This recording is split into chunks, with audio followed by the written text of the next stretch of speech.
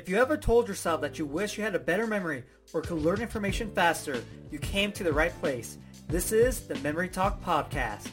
What's going on? Johnny here. On this episode, I want to talk about how to memorize your memory systems, because creating your memory systems, like your number system, alphabet system, is just the first part.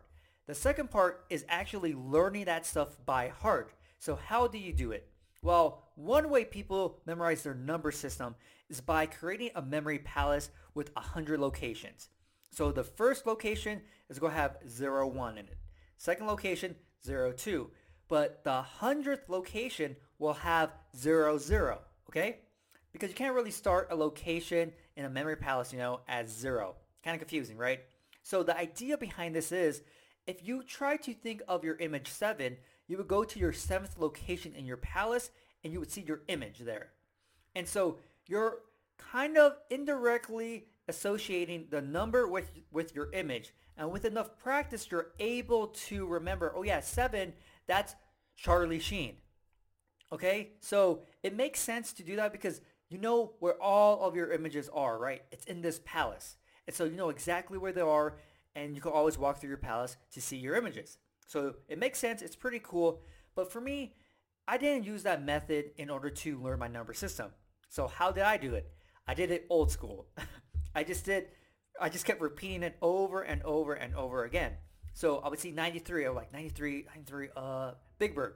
And so what I was doing in my head was I would see 93, break it down into my code. Okay, 9, that's a B.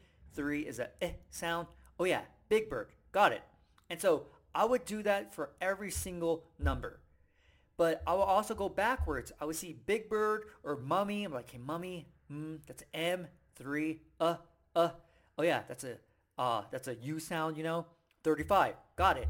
And so that's the way I went, because my system had a code. I was able to use that code as a way to learn my system. Now, of course, eventually that code dropped out. 35, Mummy. 73, Kirby. I'm able to instantly jump to it.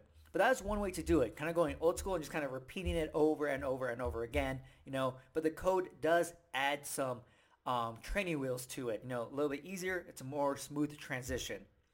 Now, stuff like the alphabet system doesn't really make sense to use a memory palace, right? Because yes, A could be number 1, but now you're translating the letter into a number.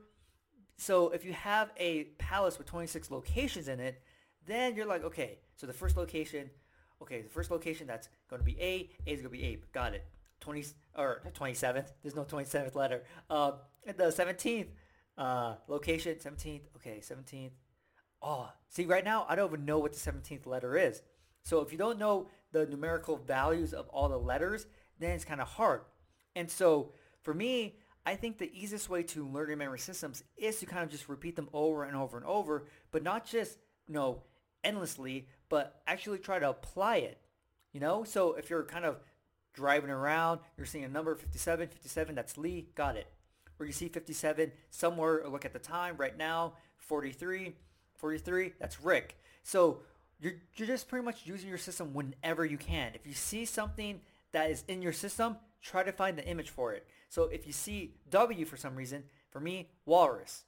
And so when you do that and you're constantly using your system, you're going to be able to learn it so much faster, right? And so for me, that's a method I would go to, is kind of repeat it, but also use it at the same time whenever you can.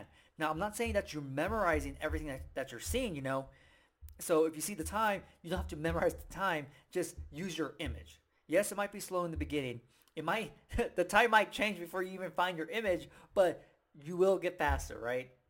And so I like that method better to learn your different memory systems as opposed to using a memory palace, because I feel like you get dependent on the memory palace, and you don't want to get dependent on the memory palace. Like, okay, I always have to go to the memory palace to remember what 47 is. No, you need to be able to go to 47 to your image instantly, right away. And for me, the best way I found in learning any of my systems is just to go through this process I'm talking about. Repeating it, using it when you can, and then fixing any problems along the way. Like, okay, that image is kind of weak. Let me see what works. And if you find any images that give you problems and it's been a while, change them right away. You don't want to deal with those problems.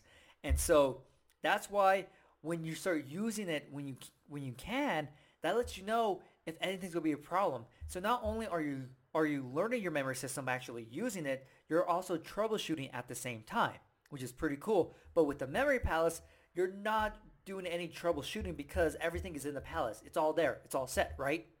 And so that's why I recommend you do in order to learn your different memory systems. Of course, you can come up with many ways to learn your memory systems, but this is what I found effective for me. Maybe you have to tweak what I'm giving you, and that's okay. But if there's anything you do that's way faster, I would love to hear about that, because I'm always trying to learn something new, and when I have to create a system, I always go back to what I know works for me, but maybe there's something out there that's better. So you can always let me know. I would love to hear it. But yeah, so now you know how to memorize your different memory systems. If you want to learn more memory techniques, get your free memory program. A link is going to be in the episode description and the podcast description.